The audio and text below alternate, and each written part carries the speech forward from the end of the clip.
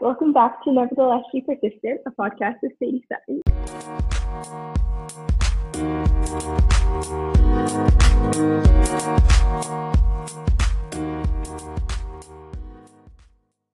Today I'm here with one of my therapists from Therapeutic Boarding School, Emily. Say hi. So I worked with Emily for my first 6 months while I was in Montana. And she was the one who kind of received me right after I was at 3 East and kind of still a big bundle of emotions and really just started to have relationships with my parents and kind of really all over the place. So we're going to talk a little bit about what her perception was of how I changed my life for the positive and for the negative. We're going to talk about what work we did and what skills to be applied for listeners. Okay. First question. What was your first impression and I guess perception of me when you first got my little case notes from 3 East and you first heard that I was going to be on your caseload? And then you met me and I was like, can I please go on vacation? It's 2 weeks. Man, and I guess there's two different layers. The one is the perception of you and the feel of you that I got on paper based on what you had been through the last year.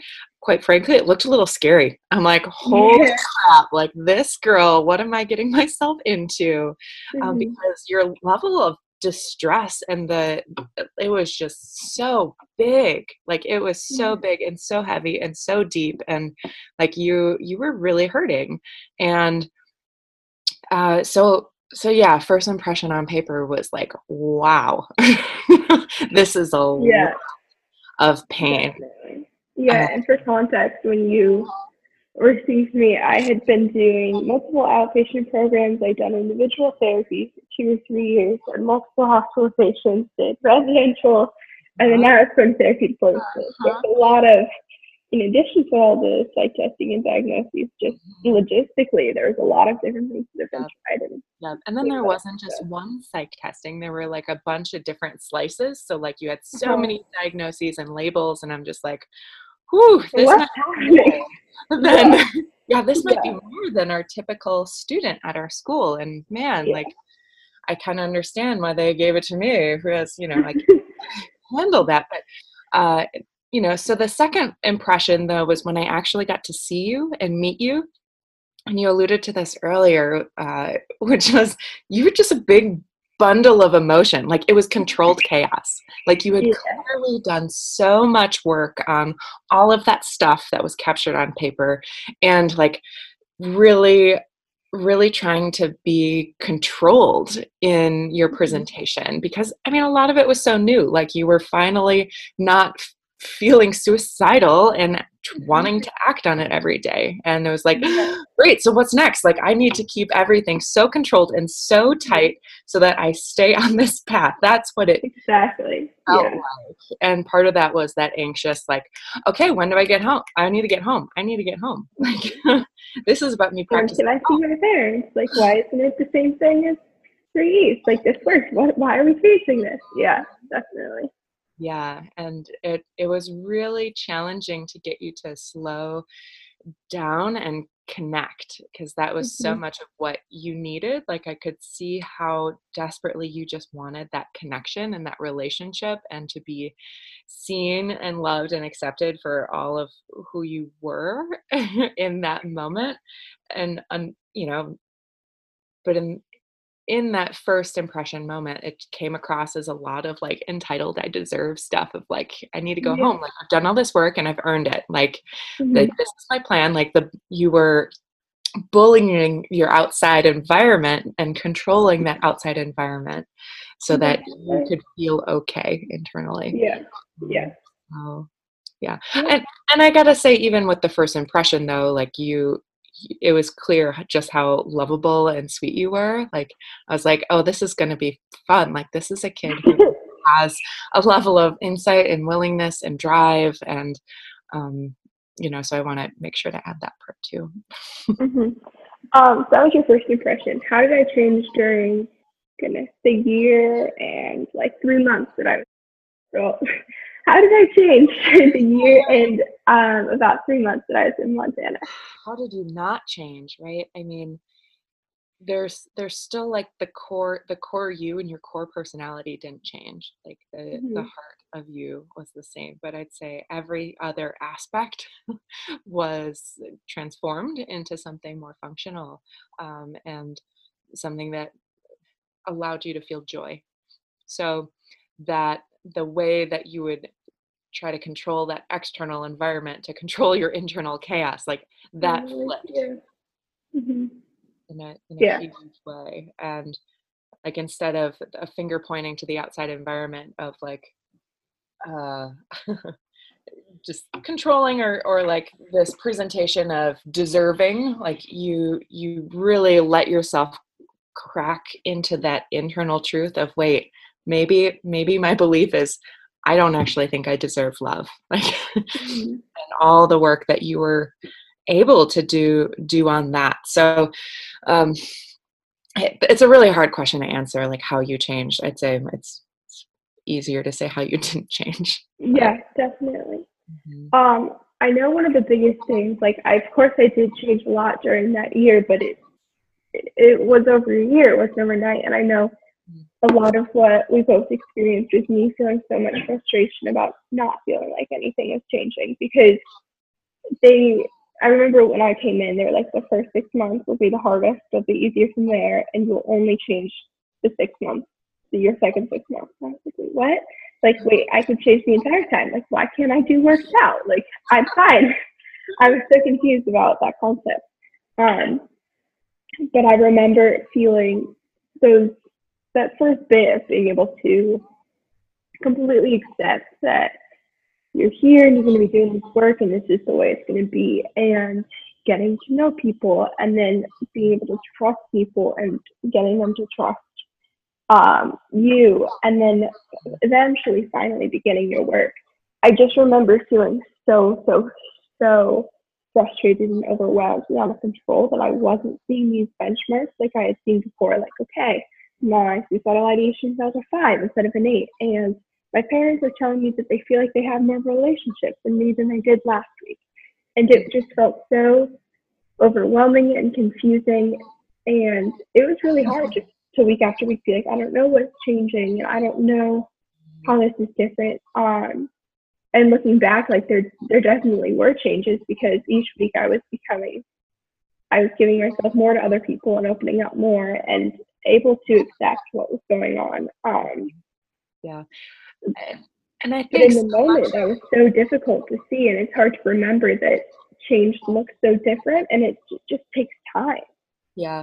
And a lot of what you're speaking to is how hard it is to measure emotional stuff. Mm-hmm.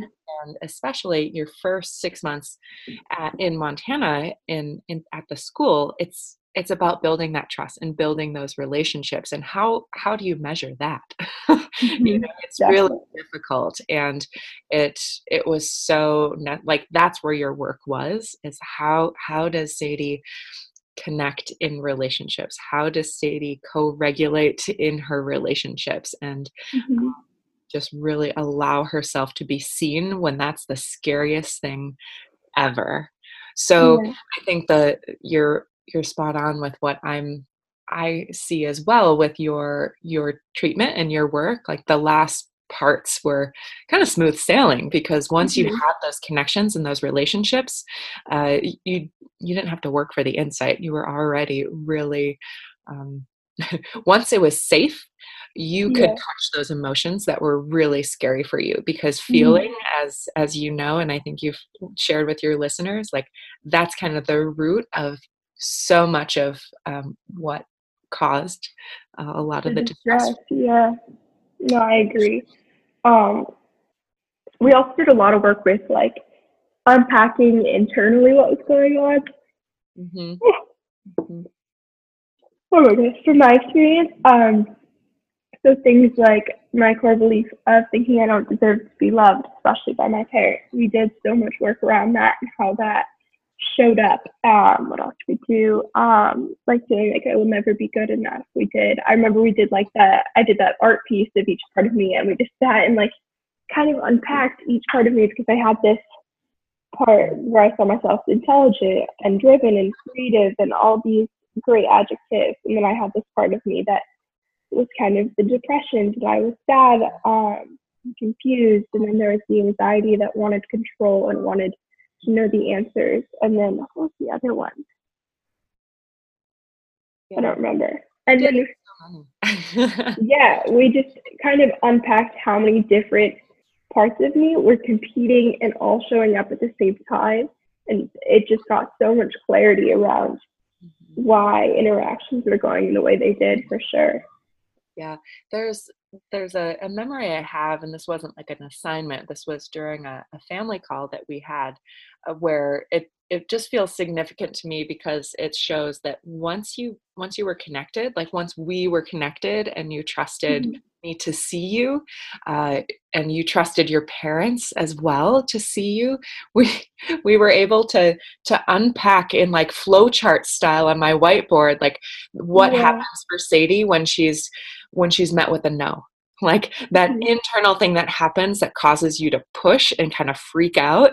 And, us being able to, externalize that pattern and see it, and then use that to explain to your parents to help them understand as well. Like it was still hard because there were so many layers in it, and it took a lot of effort to really communicate that to your parents, but it also felt like a huge part of what allowed your growth to happen, which was first step, like connect in your relationships, trust those relationships so that it can be seen, and then that support of helping you identify like what happens for you, like push that slow-mo button on your brain with like when you enter that place of distress, so that you can actually make different choice points. And Definitely. then you could share it with the people that you needed to, like your parents, who get to see that part of you more than anyone else. Yes, totally.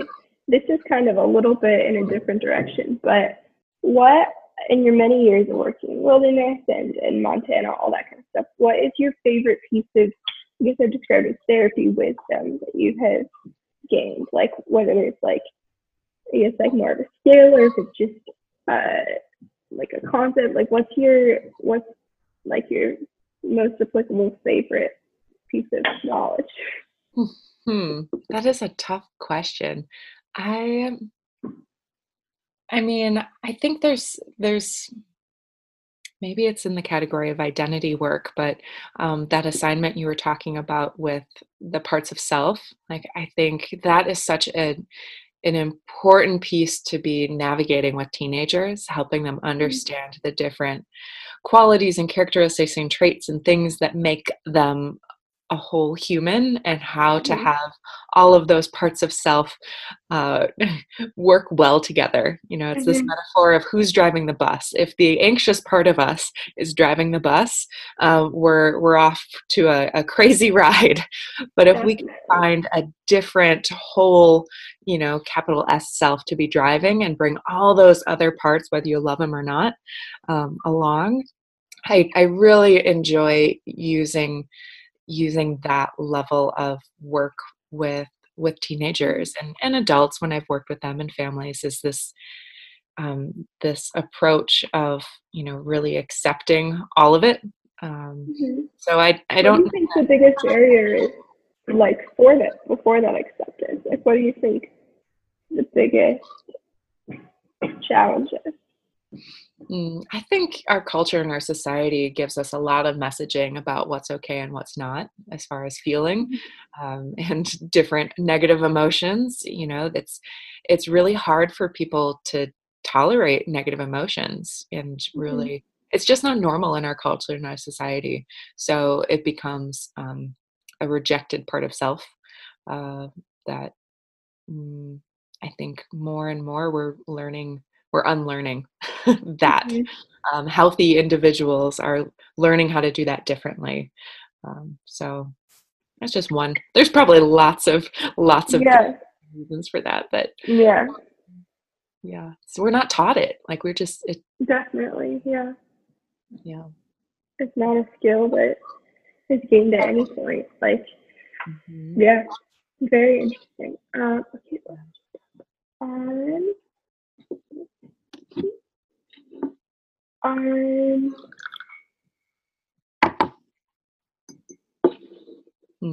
I have a question for you that might be Okay. helpful to your podcast listeners, as someone who's just like you've walked this really hard path and, knowing our relationship. So some of what we intentionally did was, we worked together for those 6 whatever months directly.